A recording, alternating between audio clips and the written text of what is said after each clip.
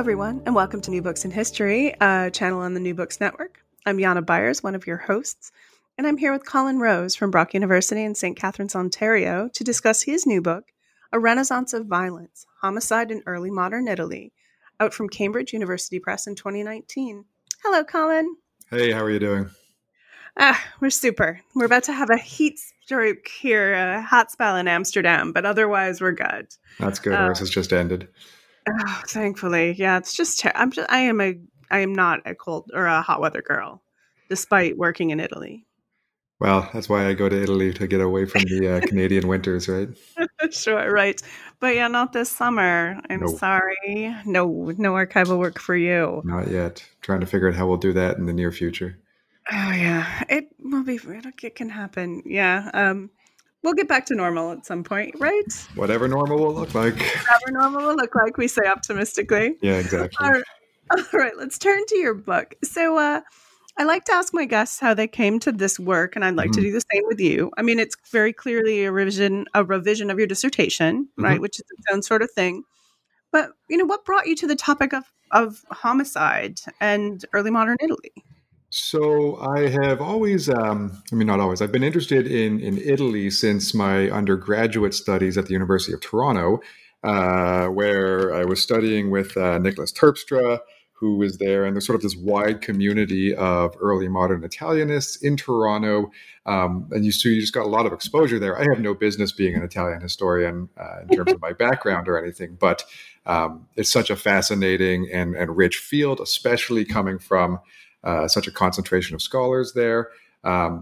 So I sort of got an early interest in it in my undergraduate studies. My undergraduate thesis ended up being on Florentine and Bolognese criminal courts, the development of justice and punishment systems in early modern Florence and Bologna. And then in my MA, I went out to Dalhousie University in Halifax, Nova Scotia, and worked with Greg Hanlon there on an MA project on petitioning in the 17th century in Italy. So I had sort of done these undergraduate and early graduate projects on institutions and bureaucracies around crime, sort of looking at justice as a series of institutions. And that got me wanting to sort of delve more into the experience of individuals, delve more into the sort of behavior that these institutions were attempting to sort of moderate or monitor or punish or reduce, et cetera, et cetera. So I sort of started thinking, well, maybe I want to study the actual crime itself instead of the systems around it. Homicide is historically the easiest crime to study. In a way that it's the most visible in the record. We talk a lot in the history of crime about the black figure of unreported or unknown crimes, particularly in things like robberies or domestic violence or assaults, just things that don't make it into the historical record, that don't make it into the criminal justice system, whatever that looks like. With homicide, there's usually a body. I mean, there's always a body. And there's often people who are aggrieved by that body. It comes to the attention of authorities. It comes to the attention of those who keep the records. So homicide gives you this access into a much bigger window of what crime or violence in a society actually looks like, because you have a pretty good sense that what you're seeing is more or less the accurate historical picture. When you say, I mean, I've counted up 100 homicides here, there might be one or two that have gone unnoticed, but you're not talking about, well, I'm missing half the records or something like that. Right. So violence sort of has this outsized place in historic societies compared to our own, which sort of brought me into the behavior itself, right?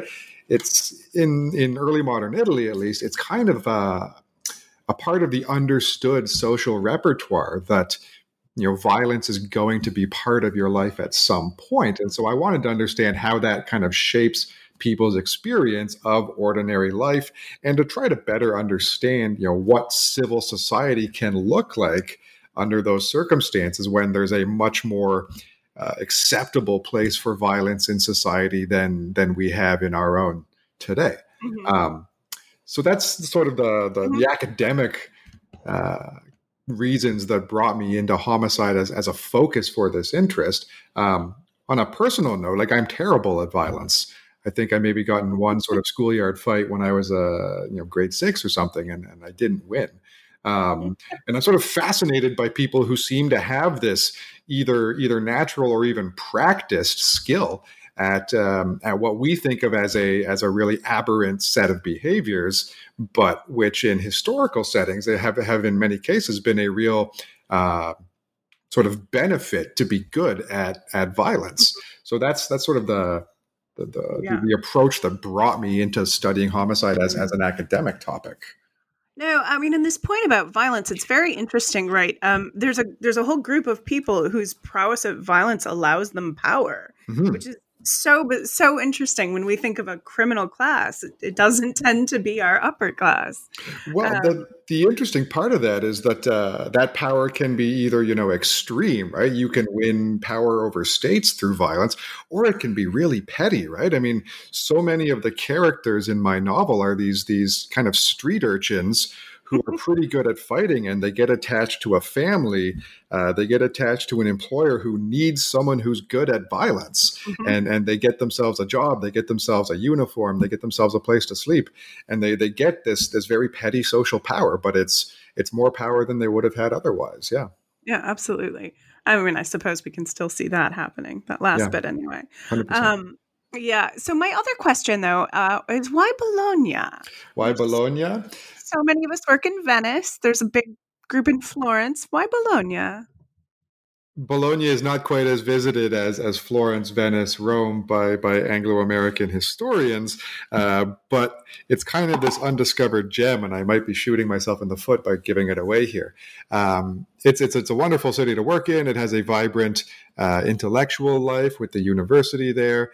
The archive itself is freely accessible with 8:30 to 7 p.m. days, Monday to Friday, and then 8:30 to 1 o'clock on Saturdays. Yeah, you. Yeah. 8:30 to 7 p.m. Just a fantastically accessible archive in a way that I've never experienced anywhere else. I mean, this is all this probably will change soon enough with financial crises, et cetera, et cetera. But it's a fantastic archive to work in, the Archivio di Stato di Bologna. There's also the Old Papal Library, the Archiginnasio there, which has also a wonderful manuscript section. It's a very pleasant city to be an archival historian. And so I was drawn there by both the sort of rich history of the place, but also the working environment. There comes a point when, on a study of homicide as a topic, it could have been done in a variety of cities, right? But Bologna turned out to be probably the best place in Italy to do a kind of long-term archival study of criminal behavior. And it just happened to be that it's also a richly enjoyable city with fantastic food, and so some really wonderful sights to see. Situated in, it's easily accessible from the other great parts of Italy. So it's a wonderful place. And while I encourage people to visit there, I would also recommend, if anyone is looking for a city to study in Italy, that Bologna is a wonderful place to do it. But don't overcrowd my archive. Yeah, sure. Yeah, as a Venetian historian, and I know what that feels like. Mm-hmm. Yeah. Also, let's be reasonable. The best food in Italy, right? Disagreed. Very good food. Very It's good my food. favorite. But the best food in Italy, and here again, I'm going to give away a secret. The best food in Italy is in Parma and then Modena.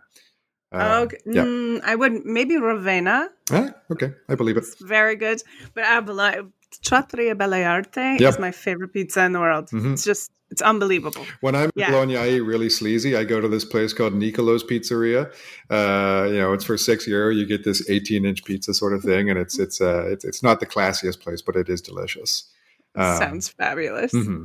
I'm usually by myself, okay. right? So I bring my Kindle over to the restaurant and eat a huge pizza, and then stagger home to fall asleep. That sounds brilliant. Oh, okay. We're getting a little off topic, but I'll talk about Bolognese food for as long as I can. Forever. And we're possibly trying to convince people to study early modern Italy, which is a field that's not getting the love it used to. Well, you see sadly. The lasagna in the records still. So every now and then I've seen a homicide case that starts with the poison lasagna or the incorrectly made lasagna. I have seen this. I found a witchcraft trial. A woman put something in her lasagna to try to get her lover to stay with her. It happens. Yeah. He and I'm quoting here, threw the lasagna out the window and she out of his house. Ouch. Yeah, it was rough. All right. So your historiography reads as well as these things possibly can. It was actually quite enjoyable, and you situate your work. I cut about 30 pages of it. The best. It's definitely necessary and often an evil, but you did a great job situating your work in the intersection of some very specific discussions and then some broader questions about the flow of Western civilization. So I just would like to know what you think your greatest contribution to our field is. What do you think you do here?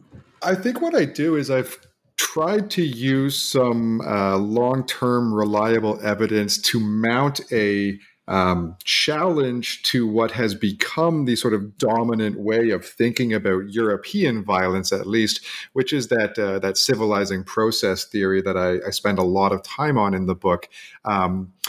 It's really over the past, 25, 30 years, even closer to 40 years, largely through the work of Peter Spierenberg, and people who have been influenced by his work, it's become very much a dominant way of thinking about at least European patterns of not just violence, but state and social development. It has focused our attention on long-term processes and on sort of collections of large-scale numerical, quantitative evidence without necessarily drawing us into the qualitative sort of momentary episodes that I think really make my study sort of a rich challenge to that. What I've tried to do in this book is say, look, this long-term process is great, and it's probably true. If we look at the numbers that over the past 500 years, there are fewer homicides now than there were in 1500. But by no means is that a sure thing. By no means is that a teleological process, and by no means is that even a continuous process. And so I've tried to marshal a significant body of evidence to say, here's a moment in time, and I say a moment in time, I mean an entire century, where that process has been interrupted, has been reversed, and has to be kind of kickstarted again. And I've done that by drawing in these sort of other major processual school of my historiography, which is this much more American way of thinking about violence, influenced primarily by Randolph Roth, his sort of opus work on American homicide, which is to look rather than at state action and centralization as driving these long-term processes, but rather looking at it sort of kind of from the bottom up of how do people trust and respond to state action, institutional strength, legitimacy of institutions, to either to have much more sort of short-term analyses of the place of violence in a given society. So I've tried to take this perspective of, well, how do people experience state power and institutional action and respond to it either by using violence or abjuring violence. And I've taken this sort of large body of Italian criminal evidence, a larger collection of Italian homicide trials than have been collected before, and used it to put together this picture that says, no, we shouldn't be thinking about this in terms of a long-term decline of homicide brought about by state action. We should rather be thinking about this in terms of the strength of Italian civil society at various points in time, the strength of Italian social, political, judicial institutions at various points in time, and how those institutions have been able to meet the needs of or fail to meet the needs of local populations, elite populations, ordinary populations, et cetera, et cetera. I think my big contribution to this historiography is to say that we are way better off looking at moments in time. And again, that moment might be a whole century, than we are talking about a centuries-long process that we're sort of apparently at the end of, even though who knows where it's going to go next year. What we should be concentrating on is what happens in the meantime. What happens in a 30-year period? What happens in a 100-year period, rather than what's happened over the past 6 centuries? And if we do that, if we look at places where that pattern breaks, we start to see really interesting histories happening, such as what I've uncovered in Bologna, this hitherto sort of unnoticed revival of elite factional violence that really culminates in what is best described as a civil war in the middle of the 17th century. Which, if you weren't looking at the homicide records, you wouldn't see this, because it's not noted as a official civil war in the chronicle evidence. But when you look at who's being killed and in what kind of numbers and in what kind of circumstances, you start seeing that there's factional violence reemerging that's directed not just between different Bolognese factions, but actually challenging the legitimacy of papal authority over Bologna as well. Sure. I mean, in some points right now, you've just answered kind of my next question, right? Because in your introduction, you lay out these statistics demonstrating this extremely violent, extremely homicidal points across the century.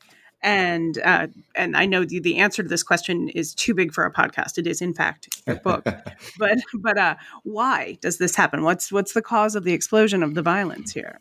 So and here what I also have just meant to tell you is that there's kind of two arguments going on, right? There's the local argument, the Bolognese argument, and then there's the universal argument, the social trust argument. In Bologna, I mean, the 17th century kind of starts on this high note, right? We're coming off what is traditionally thought of as the High Renaissance. In the 16th century, the Italian states have kind of settled into these ducal, absolutist situations where local elites have been, pacified into a sort of service nobility. The Castiglione's courtiers are making up the local sort of political elites. The Spanish peace has descended upon Italy, et cetera, et cetera. We tend to think of the dawn of the 17th century as coming off this sort of productive time in Italian history, but then we see this sort of real decline in the fortunes of North Italy, at least in the 1610s and 20s. There's a series of poor harvests. Related in part to sort of the ongoing issues of climate change in what's known as the Little Ice Age. So food insecurity is a real problem. The participation of Italy in this much broader global economy, a sort of European and global economy, has sort of really damaged local industries, in particular the traditional textile industry, which is very important in Bologna in the late medieval and early modern period. So there's economic crises as well as food insecurity. In the 1620s, the 30 Years' War comes to Italy. There are Spanish and French and German armies kind of roaming through the Lombard Plain and the Po Valley. There are a couple battles fought in North Italy in the late 1620s. So you have all these soldiers around. And then in 1630, this all kind of comes to a head when there's a serious episode of bubonic plague. And this particular episode of bubonic plague for North Italy is probably the very worst one of the 8 centuries in which bubonic plague sort of roams across Europe.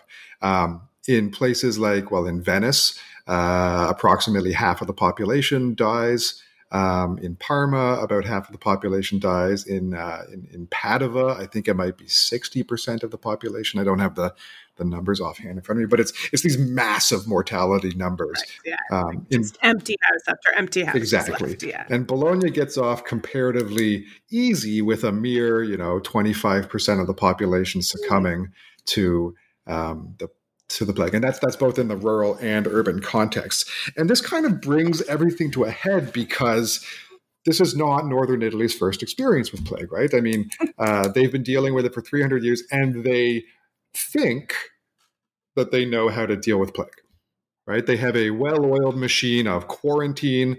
They lock the gates against commercial goods coming from different cities, against livestock being transported in and out from the countryside into the city. They try and these cities have walls, so theoretically they are closable, and they try to ward off plague through this set of protocols that have been developed over time, closing off the city. They have health magistracies who go around the city inspecting people's domiciles, looking for cesspools, filthy wells, all the sort of warning signs that, according to their understanding of disease theory, would warn them against outbreaks of plague. And they put this fairly harsh regime in place of quarantine, of curfew, shutting the city down, of a lockdown, of encouraging physical distancing, to try and bring this plague under control. And despite locking in Bologna, the curfew is a 24-hour curfew on women. They're supposed to stay inside all day long. It's a severe restriction on what kinds of economic activities can be performed in the marketplace. The butcher's district is cleared out. All of these, sort of vital economic lifelines in the city are severely curtailed. People chafe against it. Obviously, people break curfew. People break quarantine.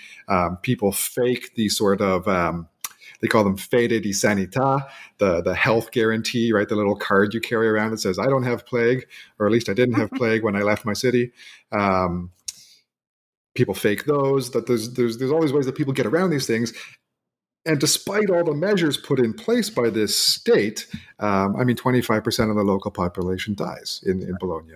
50% of the local population dies in Venice, et cetera, right? So there's this kind of crashing realization that these states can't actually help us. The institutions who have seized a great deal of power in this moment, who have locked us in our homes for months at a time, have not prevented the deaths of thousands. So why are we trusting in these institutions to keep us safe? Why are we maintaining civil society on their terms? So we have this disappearance of trust in the legitimacy of political and social institutions. At the same time, as that population, has this traumatic decrease in numbers, there's a sort of socioeconomic reckoning that happens, as we've seen in other places and times following severe plagues, right? That the have-nots say, well, being rich didn't prevent the haves from dying. Like, what is the basis for these socioeconomic hierarchies that under which I am a have-not? And why shouldn't I be scrambling in the wake of this to try to get my hands on some more resources, some more land, trying to improve my station in the wake of this plague? So we see this kind of world turned upside down situation in which people kind of retreat into their kin groups. They retreat into self-help. We start seeing the growth of resource-based homicides, people scrambling for food, money, land. We start seeing the revival of sort of vendetta and revenge violence, as people say, well, the institutions of the state aren't going to help me resolve these conflicts. And so this plague kind of just is the final nail in the coffin of these major crises that have dogged North Italian society through the early decades of the 17th century. And that's when we start to see this really major increase in homicide rates, and also a qualitative shift in what those homicides look like. We start seeing more deliberately factional violence. We start seeing more resource-based violence. We start seeing the stability of civil society, which at normal times supports or sustains a degree of violence without really cracking at the seams. We start seeing the sorts of violence that indicate that civil society is really kind of falling apart, that the social trust that we would expect to see in a functional civil society has kind of fallen apart. So that's sort of the local argument. If what I've already given you is the sort of big universal argument behind it, right? And Bologna makes a really good example of that universal argument that violence is a responsive behavior to the legitimacy of and social trust in the institutions that sustain civil society, whether those are judicial institutions, whether those are political institutions, whether those are social, sort of informal institutions. It's interesting that you're able to make these really kind of sweeping points with your sources, which are really atomized. And I think this might be a good time to talk about how you get there. How do you get to these points? Tell me about your primary sources. And for our listeners who haven't spent time in the archives, tell them a little bit what you're looking at, like how you come about this. Tell them how we do our craft. So that's a good question. That's a very good question. So the bulk of what I do as a historian, at least for this project, the bulk of what I did was read historical murder trials. It was a bit of a depressing project, as you can imagine, but the record of violence in Bologna is largely conserved in the Archivio di Stato di Bologna, the state archive, in the records of a really sort of frighteningly powerful criminal court known as the Tribunale del Torrone, the Tribunal of the Great Tower, which emerges as an arm of papal power in the 16th century, largely in order to wrest criminal jurisdiction away from local feudal elites. And in many ways, this court does so by having a meticulous bureaucracy, right? It's got notaries trained at the university in Bologna and trained at the university in Padua, who form these sort of, if the pen is mightier than the sword, then these guys have the pens. And they are fearsome notaries in terms of the records that they are keeping of judicial activity. So this court emerges, the earliest records of it are around 1525, when the early 16th century popes are really struggling to sort of oust local elites from criminal jurisdiction. By the 1550s, this court, the Torrone, is firmly established. And by the 1570s, its records are remarkable for their comprehensiveness and for their complexity. And so I'm reading homicide trials, and these trials frequently start with a denunciation or a report by an aggrieved party or by a local judicial official, sort of a cop known as a Spiro or a Bargello, who writes a report to the court, says, someone's been killed. Giovanni has killed Marcello, etc. Right? And they give a little overview of the situation. So this is always nice when you're starting to read a trial, that the very first pages are someone saying, here's what I heard happened. I found all of these points. I found all of these. Exactly, right. Here's the major narrative that you're about to read through and that you're about to complicate. Following this sort of initial denunciation, the court determines whether or not to investigate, dispatches a judge or a notary or both. When they get to the scene of the crime, there's a section of the documents which is body inspections, where they do basically an on-site autopsy, not like a forensic autopsy, but an inspection of the corpse. When they say, this is great material history, right? They describe a corpse, age, sex, hair color, whether they have a beard, whether they have a mustache, what they're wearing, what's in their pockets, what kind of wounds they have, whether those wounds are deemed to have been fatal. And these are always performed either by, usually by a physician or a barber surgeon who's on site, and then two witnesses who know the deceased, so they can sort of, you have this sort of here's the medical side of it. This is a body that was killed by someone. This wound did the deed, and then you have two people who will say, "I know who that person is," and then you have a notary who will say, "And this qualifies as a homicide." So you have sort of the social, medical, and legal perspectives brought into this body inspection. If the body inspection indeed points to a homicide, then the criminal court, the notary, and the judge will begin. They'll open an investigation, and all of this is recorded on site. You have these reams of paper, compiled into codex-style books. I sometimes imagine these notaries sort of traveling around with just thick sheaves of pages. Some of it's done on site, some of it's copied into investigation books later. With the body inspections complete, we move on to investigations, and these investigations are typically witness interrogations. So the notary will say, okay, say we've got this body. They will call, they'll speak to his friends. And I say his because it's usually a his. They'll speak to family. They'll speak to local notables, the local blacksmith, people who see everything. They frequently have a pretty good idea of who the culprit is. They will speak to, if that person's in custody, they will interrogate that person.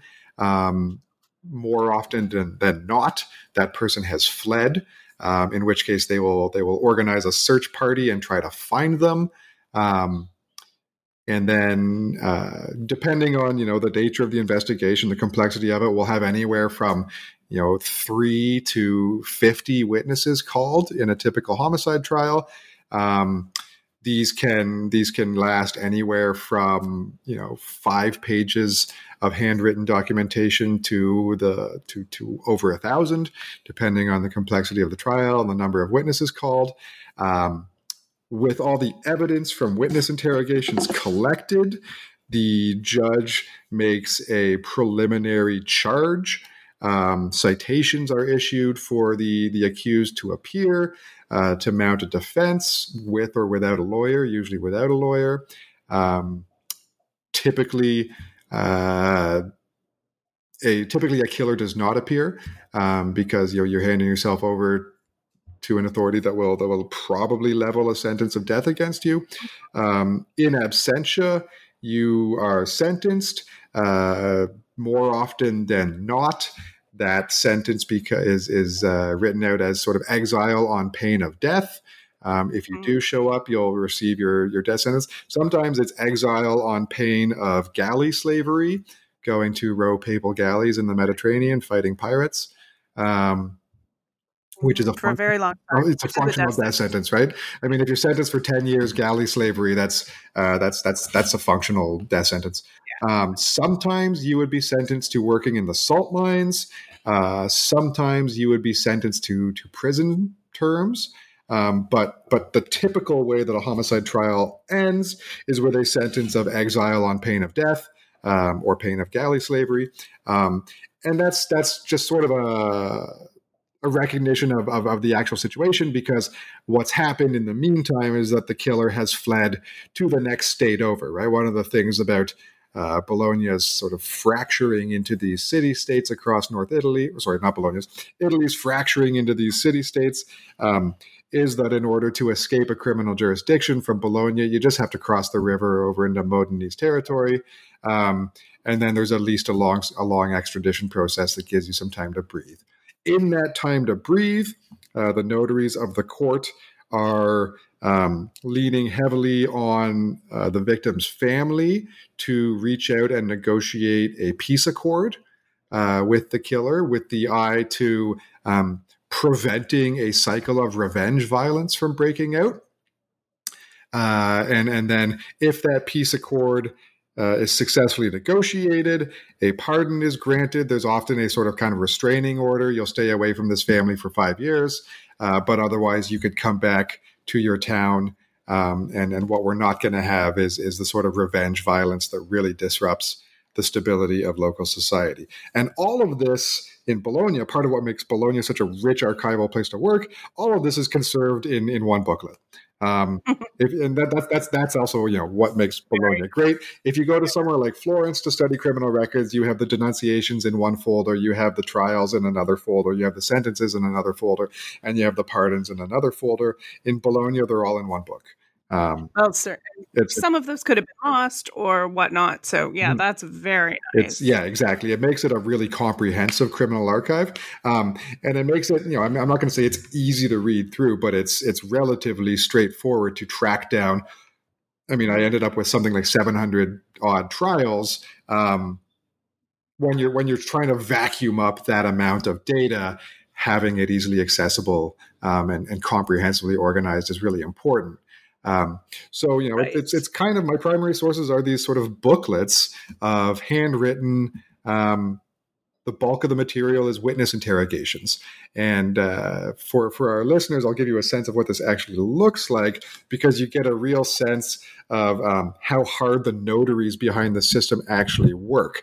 Sometimes you'll have 15 witnesses interviewed in a day, and the day will start on a fresh page in the booklet, and our notary has this sort of very neat, sort of notarial hand. His ink is running smoothly, his quill is sharp, and the questioning begins. And the questions are often very formulaic. A judge or a notary is asking, okay, tell us your name, who are you, how do you know the victim, can you tell us what happened? And then follow-up questions. If someone says, well, I saw, I know that Giovanni killed Marcello. Okay, well, why did he do it? They were arguing over, who's the boundaries of their fields. Okay, do you know how long those boundaries have been established, et cetera, et cetera? We have these sort of series of questions that lead into follow-up questions, as an interrogation generally would. And so maybe each witness takes up 3 pages. You've got 15 pages or 15 witnesses in a day, maybe. By the end of the day, the poor notary's hand, you can just see the cramps in his handwriting, right? It's just become this kind of chicken scratch. His quill is dull. The ink is sort of all over the place. It becomes much less legible. And these witness interrogations are a fantastic insight into daily life of ordinary people, because often what they're doing is they're telling stories. What were you doing that day, right? How do you know this happened? Well, I was on my way to visit my sister-in-law. We were going to make the pasta for that week, for the feast day coming up, et cetera, et cetera. Or I was off to the fields to look after the beasts, because that's my job, et cetera, et cetera. I was working on a roof repairing thatch, and when I saw this, you get these very mundane, ordinary stories, which are interrupted by acts of fatal violence. So all of this is written down about as close to word for word as you can imagine. So these notaries are working fearsomely hard, and there's always this ongoing question of, well, can you trust the notary? Can you actually sort of expect that what you're reading is an accurate reflection of what's being said here? And when you read these, when you read the mundanity of much of this testimony, you sort of say, yeah, they're writing down what they're being told. And why would Well, I think there are other little clues as well, just to how handy they are, how careful they are. I've found cases where they bring someone in and they're like, "So, do you know why you're here today?" And they say, "No, I do not know, and I cannot imagine." Exactly. And immagino. Non posso immaginare. Yeah. And then, the Inquisitor starts asking them questions, and then they realize that they have the wrong guy. They've got like Piero who lives in this calle, and they wanted Piero who lives over on the other calle. Yeah. Oh, sorry, we'll let you go. And that's still in the record, which is, further to your point that this is really, you're getting a blow by blow. And I think that it's really important, though, to point out, I think when people imagine, just like what early modern justice looks like, it's big and it's epic and it's exciting. And what it is, in fact, is fearsome bureaucracy, as you said. 100%. You get these, there are armies, these merciless pedants, merciless pens, and armies of bureaucrats and pounds of paper that are actually what controls or mandates, or how you negotiate. When you see the shelves, right? When you go into the back room of the archive and you see it's kilometers of shelves. Mm-hmm. Right, when you stack up all of the records of even it, so I think it's in a year of criminal records in Bologna, there's anywhere between, let's see, the biggest year I think I had 300 case books, each about 300 folios. Mm-hmm. Right, there's just a massive amount of paperwork that is generated by this meticulous, incredibly annoying bureaucracy, right? These notaries must be just the least fun in the world. Seriously, right? And it's boring work too, right? I mean, they're sort of writing, and then they have these breaks, right? And what do they do in their break time? They draw cartoons. Sure. Right? They color in the margins. They draw funny little pictures, or they write little poems, or in their spare time they write magic charms or something, exactly, which they might right? get in trouble later. So it seems unbearable. But then when you think about what their other options are, maybe it's all right. But as a historian, right? I mean, this is why people study Italy. Is that this notarial culture is so embedded into statehood in the Italian cities that they're just brutal record keepers, just records of every little thing, every word said, every dollar or every scudo passed over, just every little thing.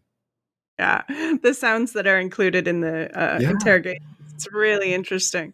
Oh yeah. Well, the other part I should add about what these sources look like is that they reflect real actions, right? And so the notaries they're writing down not just the responses to questions, but also the behaviors of the people, right? And so you have to also the elephant in the room of these records is torture, right? That not just torture of accused, but torture of witnesses who have nothing to do with it really. If the court doesn't think that they trust a witness, they can apply torture there. There's a growing discomfort with that in the early modern period. A lot of jurists recognize that torture isn't really effective at accessing truth, but the notaries are still there writing it down, right? And probably the hardest thing I ever read in the archive was just a 3-page transcription of screams. Oh God! It was awful, right?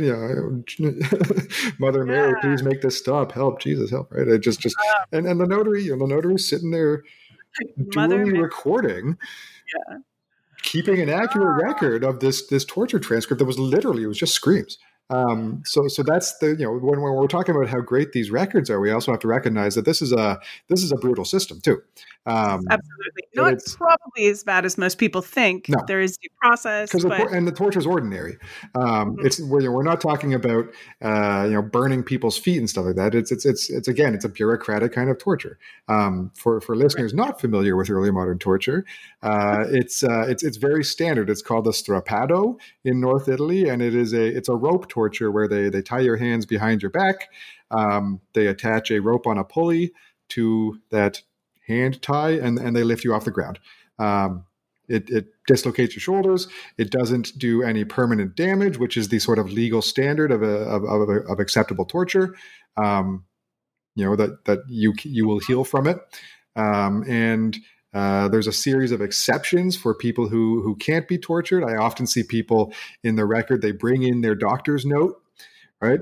I've got a bad back. Here's my physician's note saying I can't be tortured because I have a herniated disc. It will cause permanent damage if you torture me, so you can't do it. Or I'm pregnant, so you can't torture me yet. Right? All these there's all these general legal literacy about torture, about participation in this system that people have. So it's kind of an oppressive system of state justice interrogating ordinary people, but there's also this widespread legal literacy of how to work in that system that we see emerging from these sources where people are, you can tell they're playing the system, right? In many ways, they know what questions they're going to be asked and they know how to answer them. And this becomes very true. So when a notary has been called out to the countryside, there's this little village where a stranger has showed up on market day selling something in the market square. He gets into a fight with the local knifes him. So this outsider comes into town and ends up killed, and then the local boy who's done the killing takes off. He goes running, and there's this process that is off the page, but you can see the traces of it, of the village getting together and saying, okay, what do we tell the court? Mm-hmm. Right. What's our story here? And then the notary shows up because they have to report the body. So the local sort of bailiff figure has to report the body into the court. The notary shows up, and he says, okay, well, where's the killer? And everyone says, oh, I don't know. And they say, well, let's go find him. And he says, oh, we last saw him. He crossed the river over that way into Modena, or he crossed into the mountain passes heading towards Florence. We'll never find him. Okay, sit down. What happened here? And you start seeing, the answers are so rehearsed that they've gotten together and said, what's the story? What happened here? How do we explain this in a way that will protect local interests and will keep the court happy while also keeping them out of our hair as much as possible, right, while ensuring that as few of us get tortured as possible? Absolutely. And, that's part of a much broader debate about the way government works, mm-hmm, and the way the way that these kind of mechanisms work, and how there's this negotiation of power being exercised from above and below, which we really don't have time for. No, that's fair. That's a much bigger question. It's a big question. Yeah, but I mean, I will say one thing about that, which is that, when you look at the amount of not power, but the amount of leeway that ordinary people have in their relationships with authorities, you start seeing that in early modern. I don't know if you agree with this at all. I think the emperor has no clothes. Mm-hmm. I mean, Venice is a particular place, but the ducal states of North Italy. I mean, the state is powerless in so many ways. That kinship is still much more important. That community is still much more powerful in shaping people's lives and shaping people's experiences. Sure. And it's this kind of negotiation, mm-hmm, right? Especially, I mean, with Venice, the papacy is particularly neutered, but, exactly. It's absolutely, there's this space, the attempts and this narrative, I'm kind of getting ahead of myself, but this narrative that the 17th century in particular is about the centralization of power and the growing authoritarianism. And perhaps that applies in a place I don't understand, France. But it's not true in Italy. I mean, there's attempts at that, but it's still very much these much older structures of community loyalty, of kinship loyalty that, even if at a given moment, right? I mean, the elites of Bologna said, okay, we're gonna join this papal senate, right? We're going to get in that papal senate, but they're using it to advance their own interests. They're using it to build family power. They're using it to sort of leapfrog from the heights of Bolognese social power to join this broader network of Italian elite families and get into Rome, right? Or get into France. Statehood and state politics are an avenue for these elite families to advance their family interests rather than, they're not working for the good of the centralized state. No. Yeah, right. Absolutely. Completely agree with you there. Cool. Cool. We've solved one of those problems. Yeah. That's good. No one needs to write any more books about that, guys. We got it. Done. State is out. I said that at the AHA. I was at the AHA in January and ended up on this panel about state power somehow. And I sort of started my paper and said, I didn't think this was about state power. I didn't want to talk about state power. Because I, good. Yeah. Went well. Back when we got to see other people. Those were the remember days. Those days. Yeah. The last conference I'll ever go to was AHA in New York. Oh, that can't be true. I hope not. God, it's nobody's favorite, is it? No, it's a strange time. But I Well, take yeah. solace in knowing that we're not the first people to ever go through a plague, right? The world has continued in many plagues before. We will. Yeah. There will be Hopefully, something on the far side eventually. yeah, we will get out of it. Maybe we'll get a good church out of this or something, as we did in Venice. Ooh, true. Well, yeah. so do you know this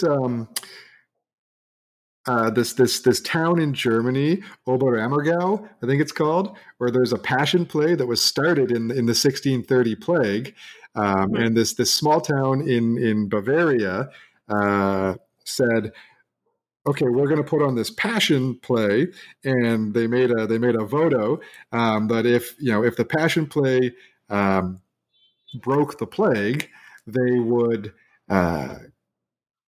put it on every 10 years in perpetuity. And lo and behold, they put on this passion plague in October, and they didn't have any more cases of plague anymore because plague subsides in the late fall. And so every 10 years since 1630-ish, this town has put on this passion play.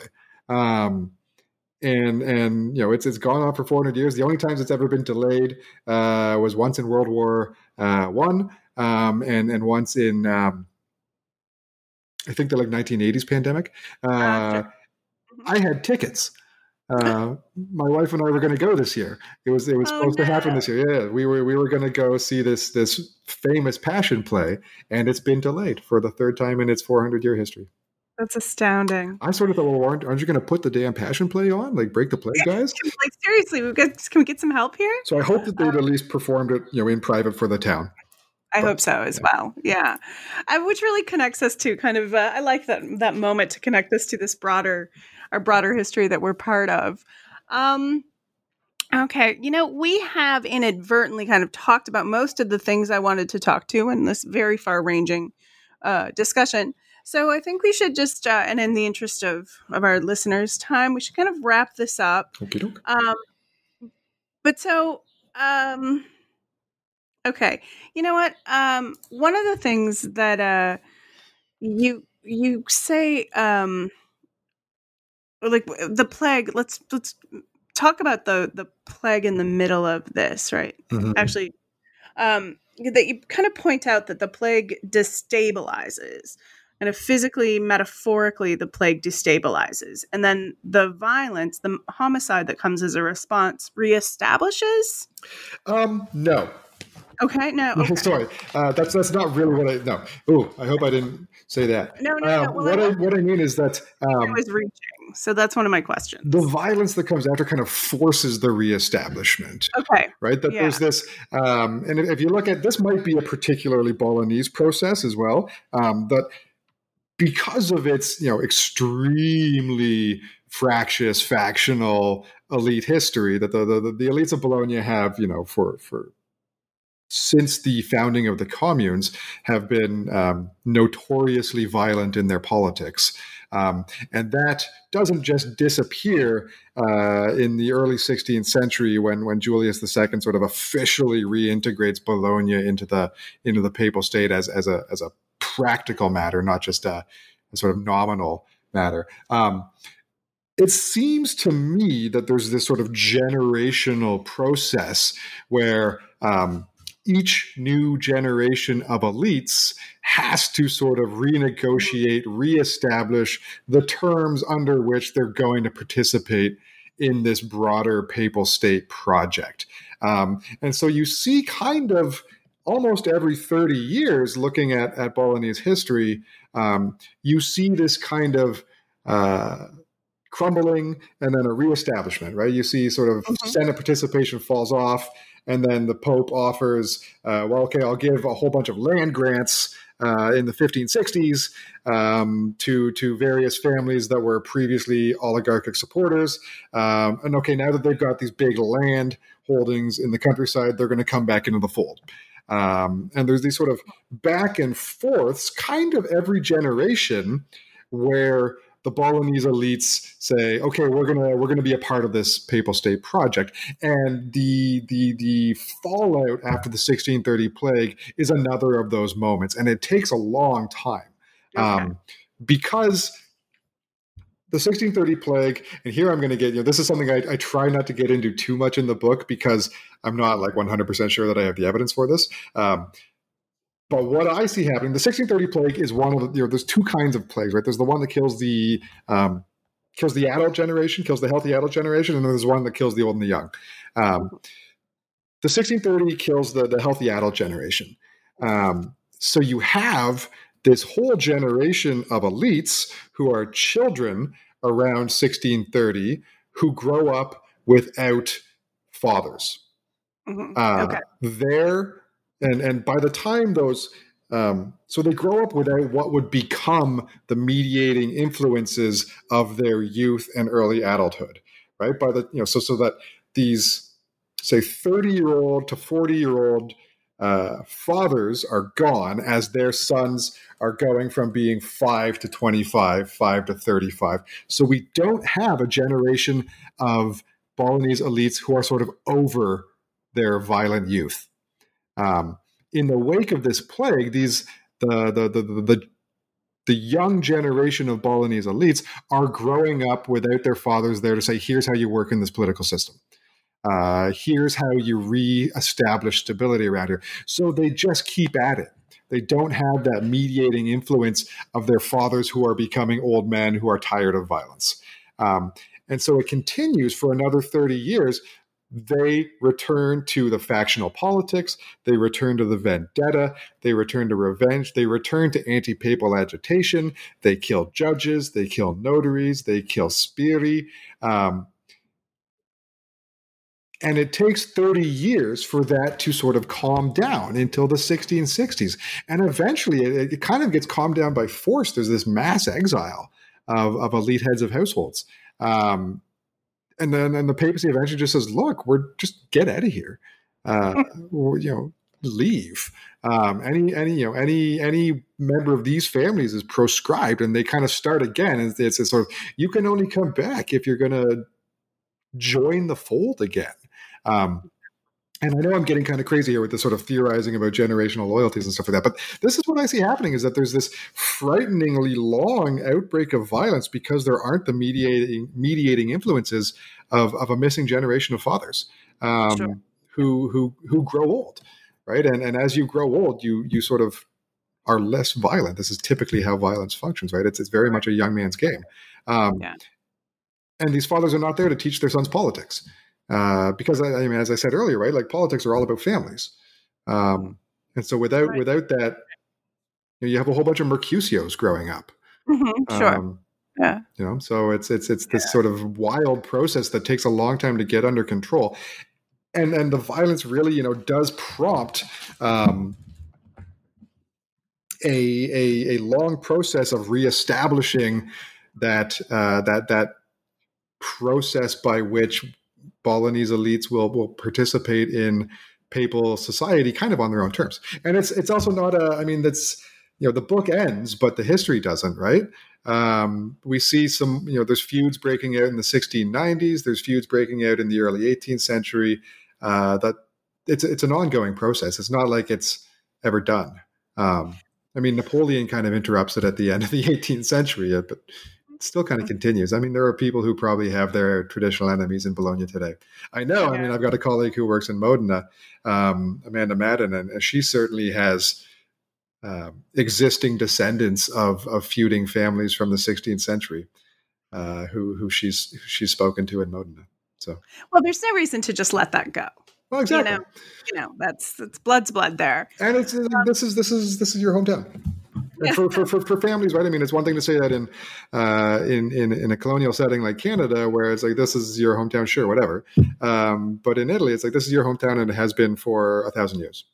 Yeah, like when you see people, there are families here in Amsterdam where I live now, and they are in the palace, like they're living. Yeah, exactly, right. Family built in the 17th century when Amsterdam was getting rich.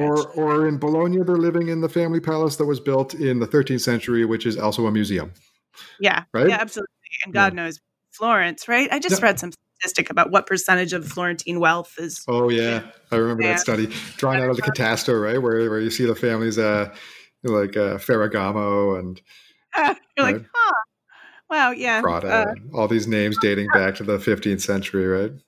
Goodness. Hmm. Yeah, yeah. All right. And that probably, I mean, this is the way you conclude the book is with going the discussion of from the immediate post 1630 years to the 1660s. And I think we can I think we've gotten to that at least enough. And if not, my hope is that this is tantalizing because I think this is a book that's really enjoyable to Well, read. thank you very much.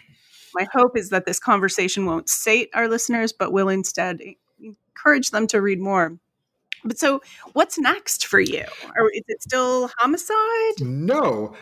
So, I mean, one thing I haven't actually got into at all is that I have a whole other side to me as a historian, which is not just a criminal archive rat, but I'm also a digital historian. My official job title is assistant professor of European and digital history.